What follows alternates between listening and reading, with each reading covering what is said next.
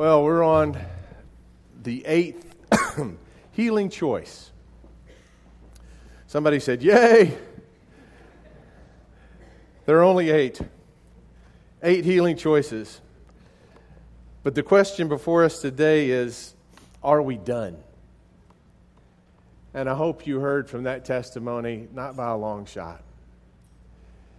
These 8 healing choices start a journey more than they complete one. And as you've heard in that testimony, the journey continues. Recovery from hurts, habits, and hang-ups. That's what this 8 healing choices have been about. And it's really not just for those who can identify specific hurts, habits, and hang-ups. It's a realistic roadmap for the sanctification of any believer. This is where we find traction in changing our character to become more like Christ. Do you remember the road that we've been down? There's 8 healing choices, and the first one here is R. Realize that I'm not God. The choice was to admit I'm powerless to control my tendency to do the wrong thing. E. Earnestly believe that God exists, that I matter to Him, and that He has the power to help me recover. First of all, we understand that the present management of our life is broken. We need new management. That's step 1. The step 2 is the hope choice, that there is a God whose management can bring sanity to our chaos. And then the third step is to turn control over to Him, consciously choose to commit my life and will to Christ's control, to Christ's care. O, openly examine and confess my faults to myself, to God, and to someone I trust, the fierce moral inventory. V, voluntarily submit to every change God wants to make in my life and humbly ask Him to remove my character defects. E, evaluate all my relationships, offer forgiveness to those who have hurt me, make amends for harm I have done to others, except where to do so would harm them or others. Last week, we talked about reserving a daily time with God for self-examination, Bible reading, and prayer in order to know God and His will for my life and to gain the power to follow His will. And why? Yay, we're done. No, that's not what it's for. Why is yield.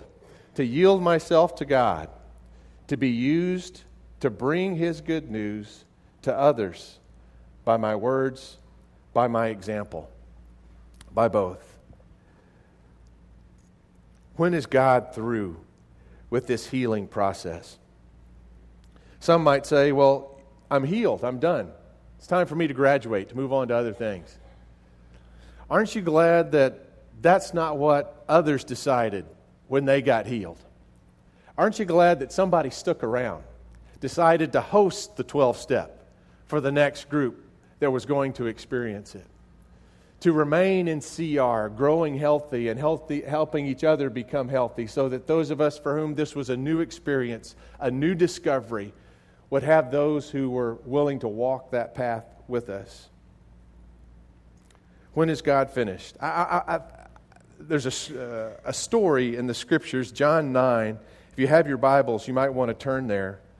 It's a story about one of Jesus' healings. And we've been talking about healings. Mostly we've been talking about emotional healings, healings of the memories, healings of things in our past, right? In this particular story, it's not about emotional healing so much as it is about physical healing, blindness.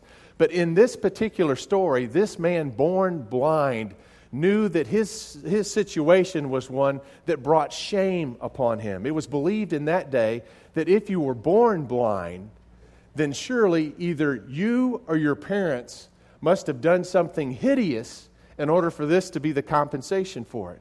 And it was something that was talked about amongst the religious leaders of the day. So who do you think caused this guy's blindness? Was it him or was it his parents? It was a hideous discussion. But you can imagine if you're one about whom those kind of discussions are regularly taking place, you don't exactly enjoy yourself in a crowd. You're not the kind of person to tell your story, or other people might be making judgments about it. In fact, he may have had the same tendencies to hide instead of heal as many of us. So here's the story. And I want you to notice this. When in this 41-verse story is he healed? When is God done? John chapter 9. And as he passed by, Jesus being the he here, and as Jesus passed by, he saw a man blind from birth.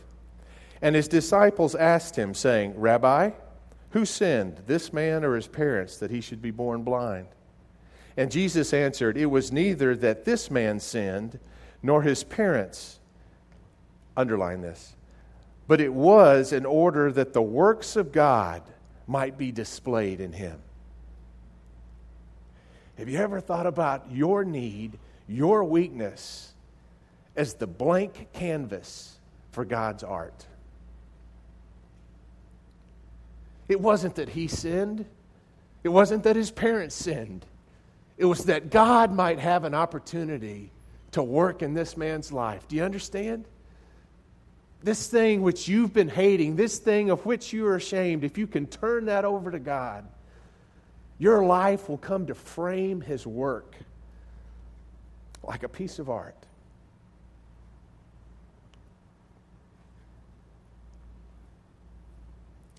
Thank you, Jesus.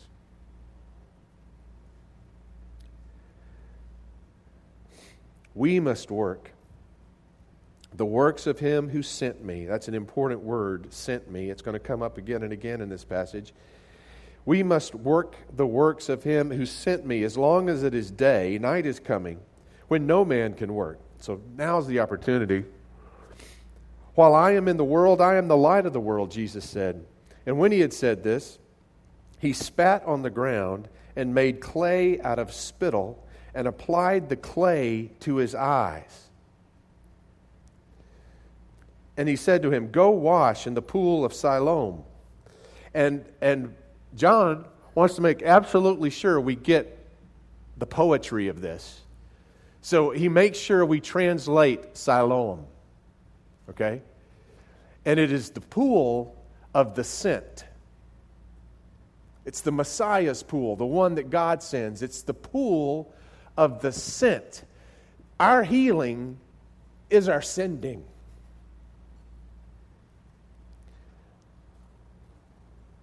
Doesn't stop with us. When he said this, he spat on the ground and made clay of the spittle and applied it to his eyes.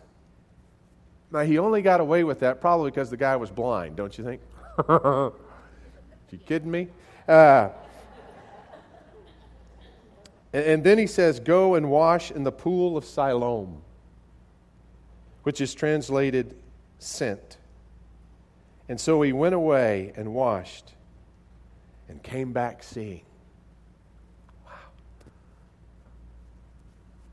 Have you ever thought about that memory in your past that is like a pebble in your shoe that's making you limp?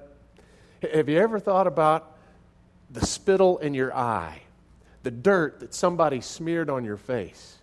Maybe God allowed this pain in our lives, a loving God, so that we wouldn't miss the pool, so that we'd know we need a Savior, so that our very lives would have a compulsion now to seek out a healer. I don't know why some of the pain is allowed in our world. But Jesus uses all the mud that someone else has kicked in our face to get us to the healer. Thank the Lord. The neighbors, therefore, that's verse 7. Verse 7. He comes back seeing. 7, there's almost 30-something more verses left in the story. It doesn't end until the end of chapter 9, and this is a great story. Can I read it to you? And as I read it, I want you to just imagine it happening, okay? You take the words and make them Technicolor. The neighbors, therefore, and those who previously saw him as a beggar, were saying, "Is not this the one who used to sit and beg?" And others were saying, "This is he." And still others were saying, No, but he looks like him. And he kept saying, "No, I am the one. I'm the guy." Therefore they were saying to him, "How then were your eyes opened?" Isn't it amazing? You change, people start asking. "How then were your eyes opened?" And he answered, "The man who is called Jesus made clay, and he anointed my eyes, and he said to me, 'Go to the pool of Siloam and wash.' So I went away and washed, and I received my sight." There you go. They asked, he told. It's that simple. And they said to him, "Where is he?" He said, I don't know. And they brought him to the Pharisees, this one who was formerly blind. And now it was a Sabbath. So you're not supposed to do any work on the Sabbath, and healing and walking that far and putting mud and washing and all that, that would be considered work. So he had broken a Sabbath rule. Now it was a Sabbath on that day when Jesus made the clay and opened his eyes. And again, therefore, the Pharisees, the religious leaders, also were asking him how he received his sight. And he said to them, "He applied clay to my eyes, and I washed, and I see." How many times has he told his testimony? Two times so far, right? Therefore, some of the Pharisees were saying, "This man is not from God, because he does not keep the Sabbath." But others were saying, "How can a man who is a sinner perform such a sign as this?" And there was a division among them. And they said, therefore, to the blind man again, what do you say about him? It's amazing, isn't it? How real experience carries its own authority. What do you say? You're the guy that can see now. What do you say? Each of us are the expert of our own experience. What do you say? He's a prophet. The Jews, therefore, did not believe it of him that he had been blind and had received his sight until they called the parents of the very one who had received his sight. Oh, he's making this up. People born blind don't get their sight back. I mean, maybe someone who had an injury recovers and gets their sight back. Maybe people who were once seeing can see again, but someone born blind, that would require a creative miracle. Are you kidding me? That doesn't happen. And then they call his parents.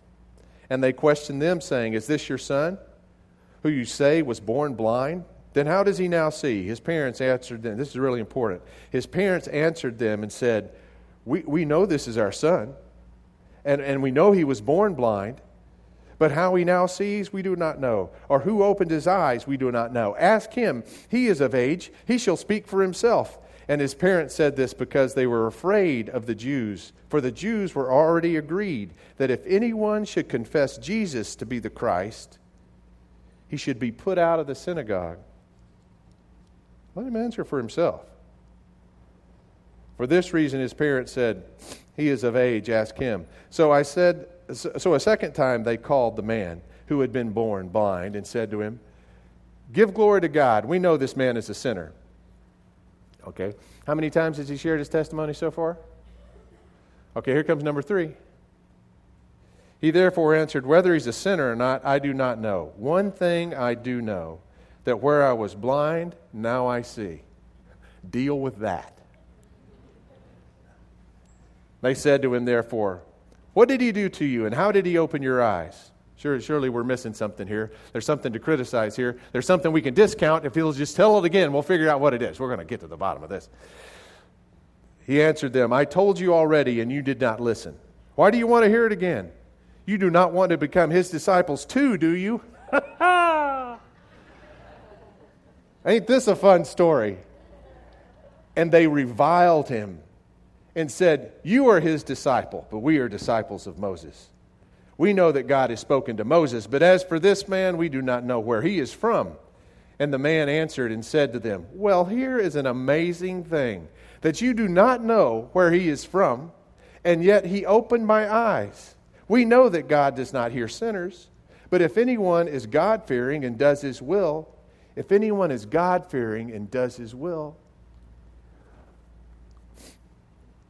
that's Scripture. Jesus said, who would do my Father's will know.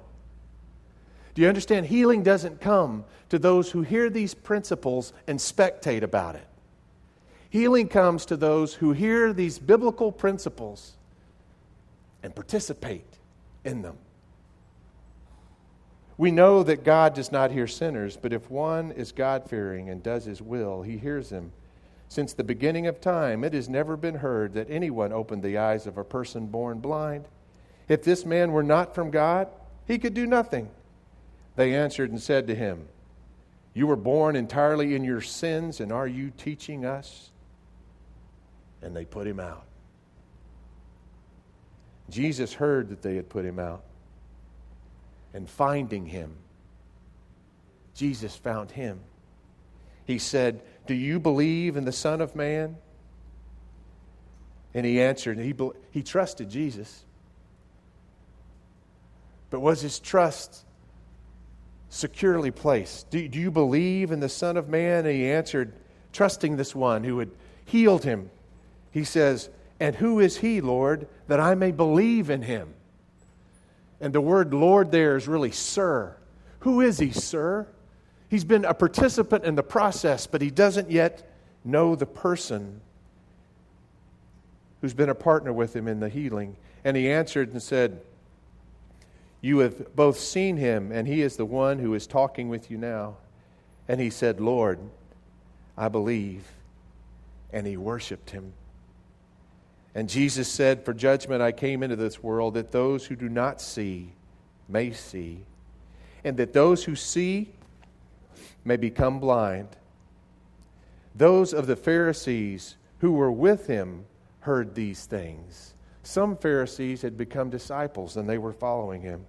Those of the Pharisees who were with him and heard these things said to him, we are not blind too, are we? And Jesus said to them, if you were blind, you would have no sin. But since you say, we see, your sin remains. What an incredible story. I want to point out just a few quick things. First of all, everyone who heard the story, this man's story gave hope. Hope. While others were trying to decide who to blame for the sin,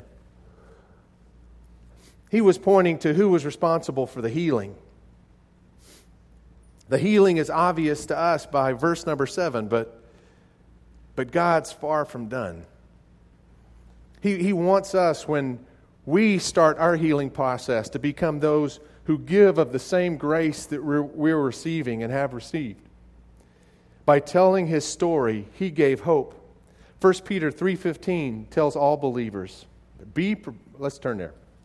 You need to know this is actually in there. 1 Peter 3:15, a little book towards the back. 1 Peter 3:15. But sanctify Christ as Lord in your hearts. Listen, always being ready to make a defense to everyone who asks you to give an account for the hope that is in you. Not the faith that is in you, not the doctrine that you've learned, but the hope that's within you. That which you hope because you've experienced it. That hope that you can give away to others because your life is a testimony to what God can do, to the hope that is within you, yet with gentleness and with respect. Why tell your story with gentleness? Because you can't force anyone else into the pathway of healing. That's their choice. These 8 healing choices are for each of us to make. You can't force someone else's choice. Why with respect? Because not everyone is ready to take the journey. Have you discovered that? Have you found yourself coming? I mean, we're taking on a choice every Sunday. Chris has got to preach on something. So every Sunday, we've taken on the next choice. Now, in reality, most of us don't get ready for the next choice in 7 days. Some of us, I think, have taken a few steps and then, let's hear where we're going with this. Others of us have been encouraged to share our stories in our home teams and to start to become even more transparent with one another, to become partners in this journey. And yet I know that over time, sometimes in our home teams, as we've talked about it, conversation is almost ground to a halt in the stickiness of knowing each other's stuff. If you're like normal people when you start this process, it's sometimes 8 weeks into this before you're even to that place that you're willing to trust other people in the group to even know you that well. Far from being done. Many of us might be just now ready to start. Just becoming ready for a next step. Whenever you tell someone the truth, someone told me this once, and it's been something that guides me as a pastor, not to take people's reactions too personally. But people have told me that whenever you speak the truth, you'll get one of 3 reactions. People will get mad, people will get sad, or people will get glad.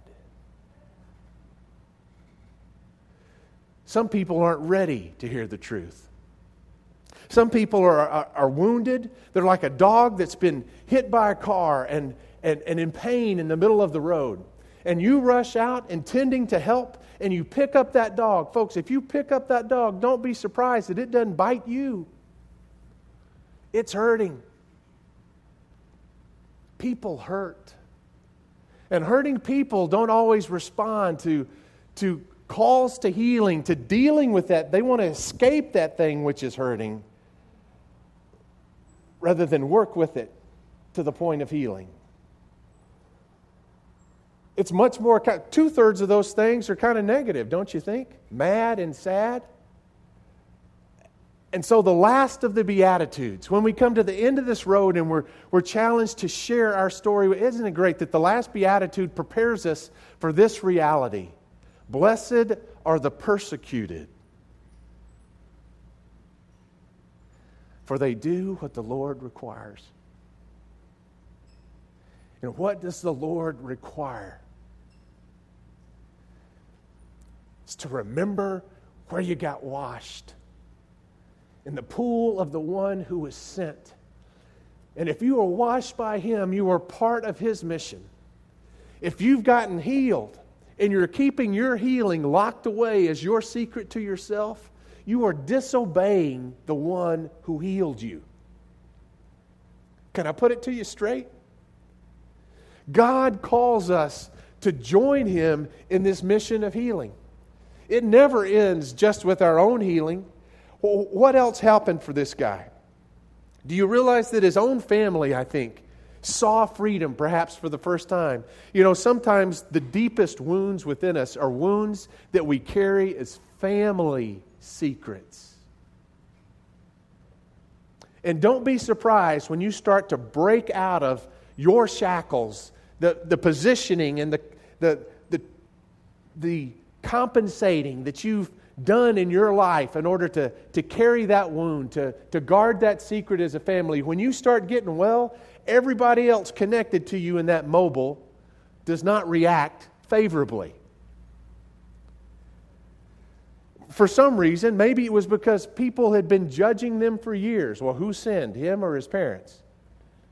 His parents were fearful that if they spoke up at all, if they gave any glory to Jesus, then they would be put out of the synagogue. His family was a family that was living according to the pattern of this hurt and the way it had shaped their lives. How many times do hurts pass from generation to generation to generation because somewhere along the path, someone did not make the healing choice? But this young man did. And I hope you can hear just in this short story that if his family was a family of fear, he had been healed of it. Here he is before the authorities in his city, the great religious powerhouses that can cast him out, make him an outcast. And he doesn't have a flinch in him. Did you notice? Well, here's a fine thing. Here you are, the religious teachers. And we know that God only hears those who do His will. He doesn't hear the plea of sinners to continue in their sinning. He's not advocating. So what? Here's the thing. You don't know where he's from. Is he a sinner or not? Come join me in Vacation Bible School. And let's see if we can figure this one out, guys. You're supposed to be the religious authorities of the day. You don't want to be his disciples too, do you? Is this a guy that's scared? Is this a guy that's trembling with fear? He's found his voice.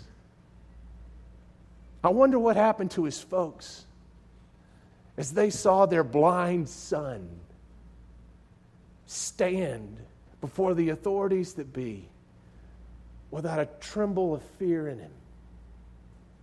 I wonder if they didn't think, wow, if he can get that healed, if he can be that free from the opinions of others, maybe there's hope for me too. It's not just about our healing. Perhaps our healing has been strategically placed by the very plan of God into a whole system of hurt that needs to be healed. He saw his own family see freedom in him. Number 3, the denial of other followers melted. Do you see how it ended in the story? Even those who were the Pharisees that were following Jesus at the time, they apparently thought they had it pretty well together. But after hearing this guy's story, after understanding that his brokenness somehow resonated with their brokenness, did you notice how the story ends?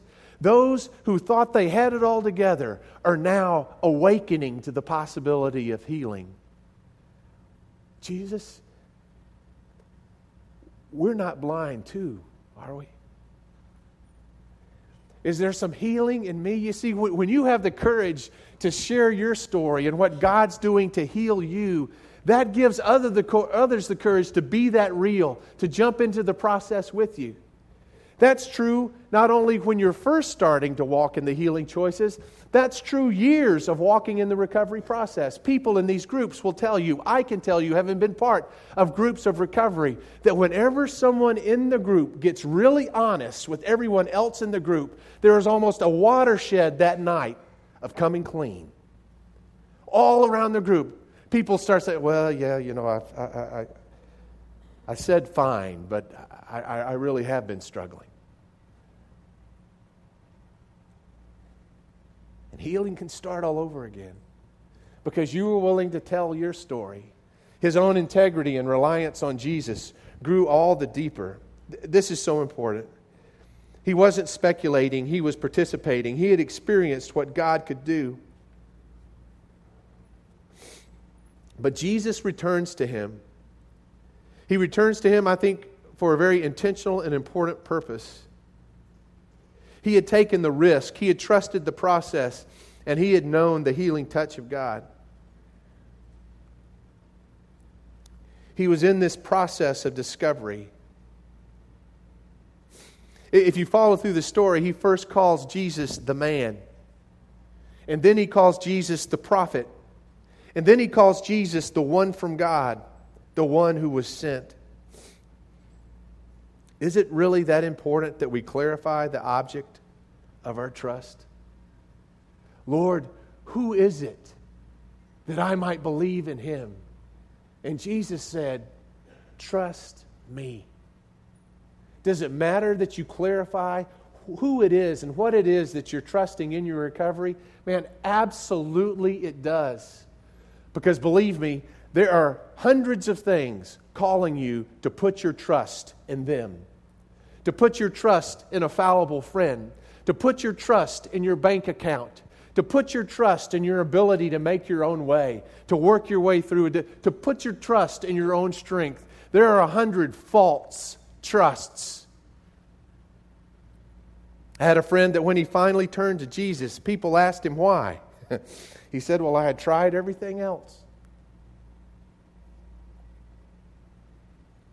It's important that we trust God and that we know who that God is. It was important enough for Jesus that Jesus returned. Why is it important? Because there are too many false things to trust out there. It's important enough that Jesus sought him out. This final step is yielding to God. And if as yet you have not yielded to God in Jesus Christ, clarified the object of your trust, do so today. Jesus, for some reason, knew that this new follower of his was vulnerable until he did. Why share your story? That last fill in the blank there is grew. His own integrity and reliance on Jesus grew. Wow. You ready? We're going to go fast, fast, fast. Why share your story? You share your story, first of all, because you need it. You need to share it. It says here that you yield to sharing your story by word and by example. Because we are only in a certain phase of this healing process. We'll discover as we go through it again and again, not only when we go through the 12 steps, but when we are later on teaching the 12 steps, every time we go through the cycle, we tend to discover more how this healing can go deeper and how we can become more free than we ever imagined. Those in the 12 steps often pray the serenity prayer. God, grant me the serenity to accept the things I cannot change, the courage to change the things I can, and the wisdom to know the difference. Folks, you're not finished with your healing until the peace sets in. One of the promises of those who participate in these 8 healing choices is, we will not regret the past, nor wish to shut the door on it. If you're getting to this 8th choice, and in your own heart you're saying, glad that's done, let's move on. Could that be that there's something in your past that you're still trying to keep the lid on? Maybe another round is in order. Until serenity sets in, the healing may not be complete. Sign up for round 2. Take it farther. You've trusted it this far. There's more healing in store. Courage. It takes courage to continue to be intentional about your recovery.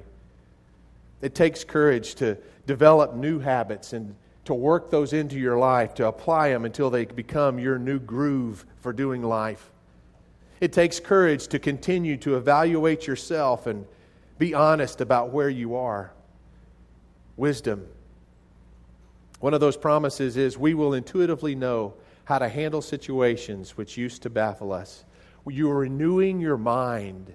Not being conformed to this world, but being renewed in your mind. And that creates a whole new way of thinking. You set aside your stinking thinking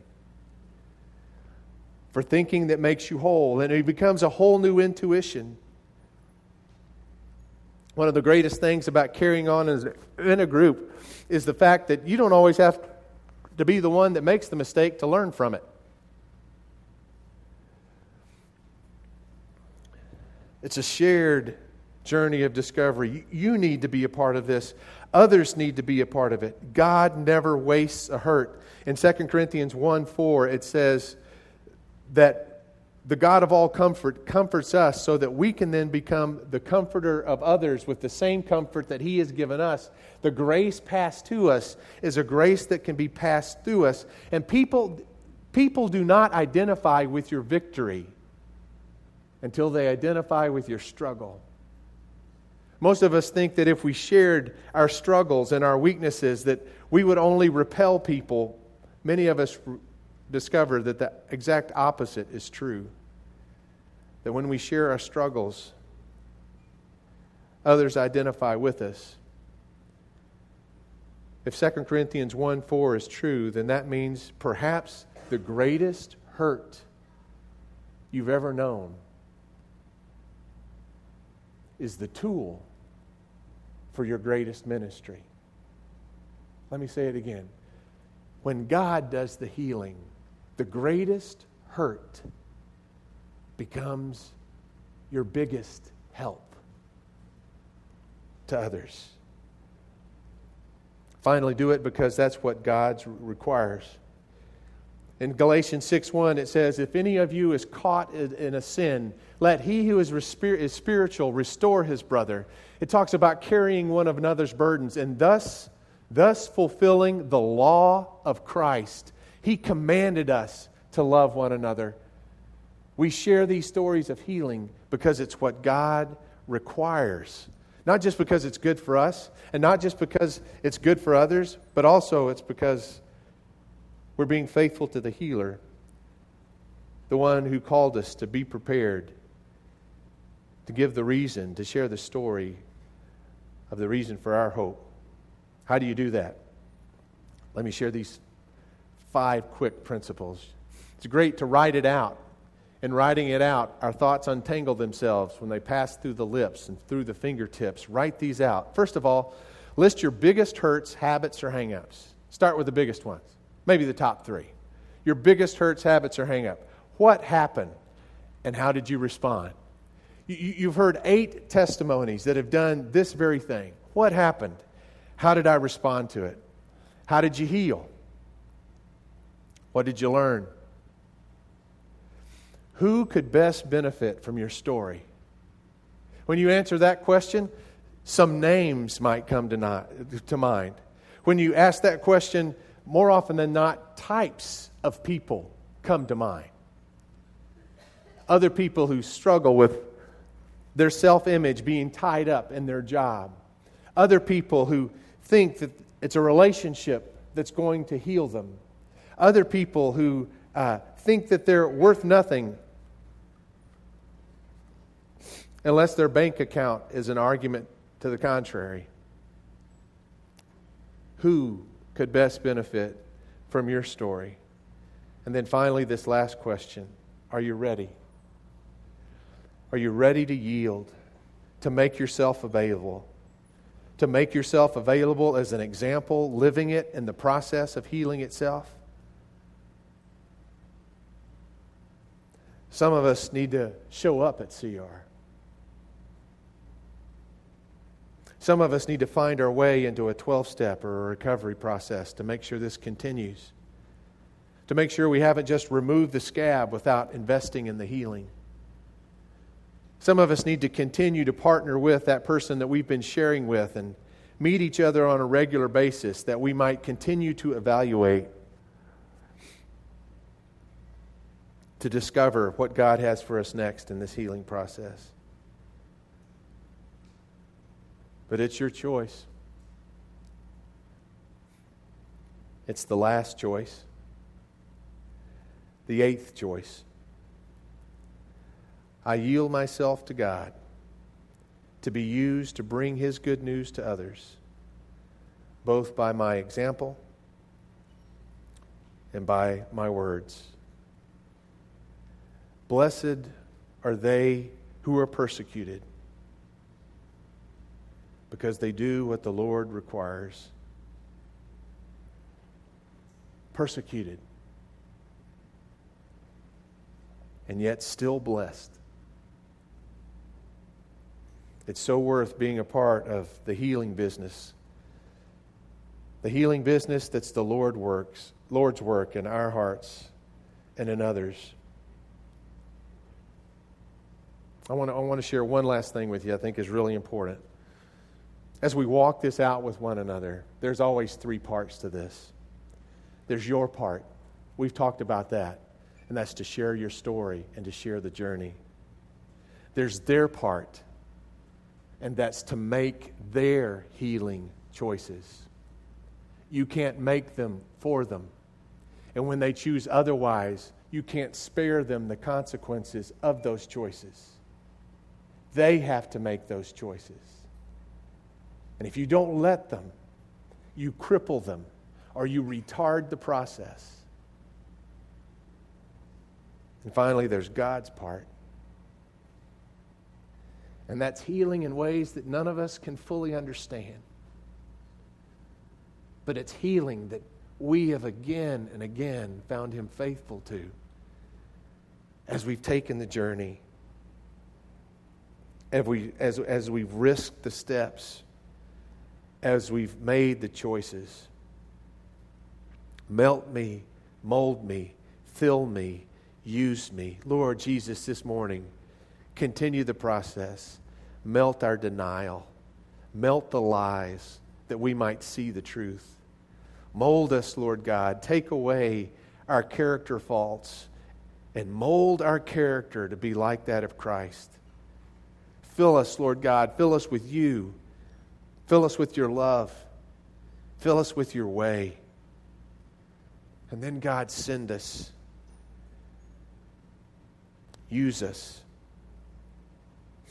Are you ready? Are you ready to yield?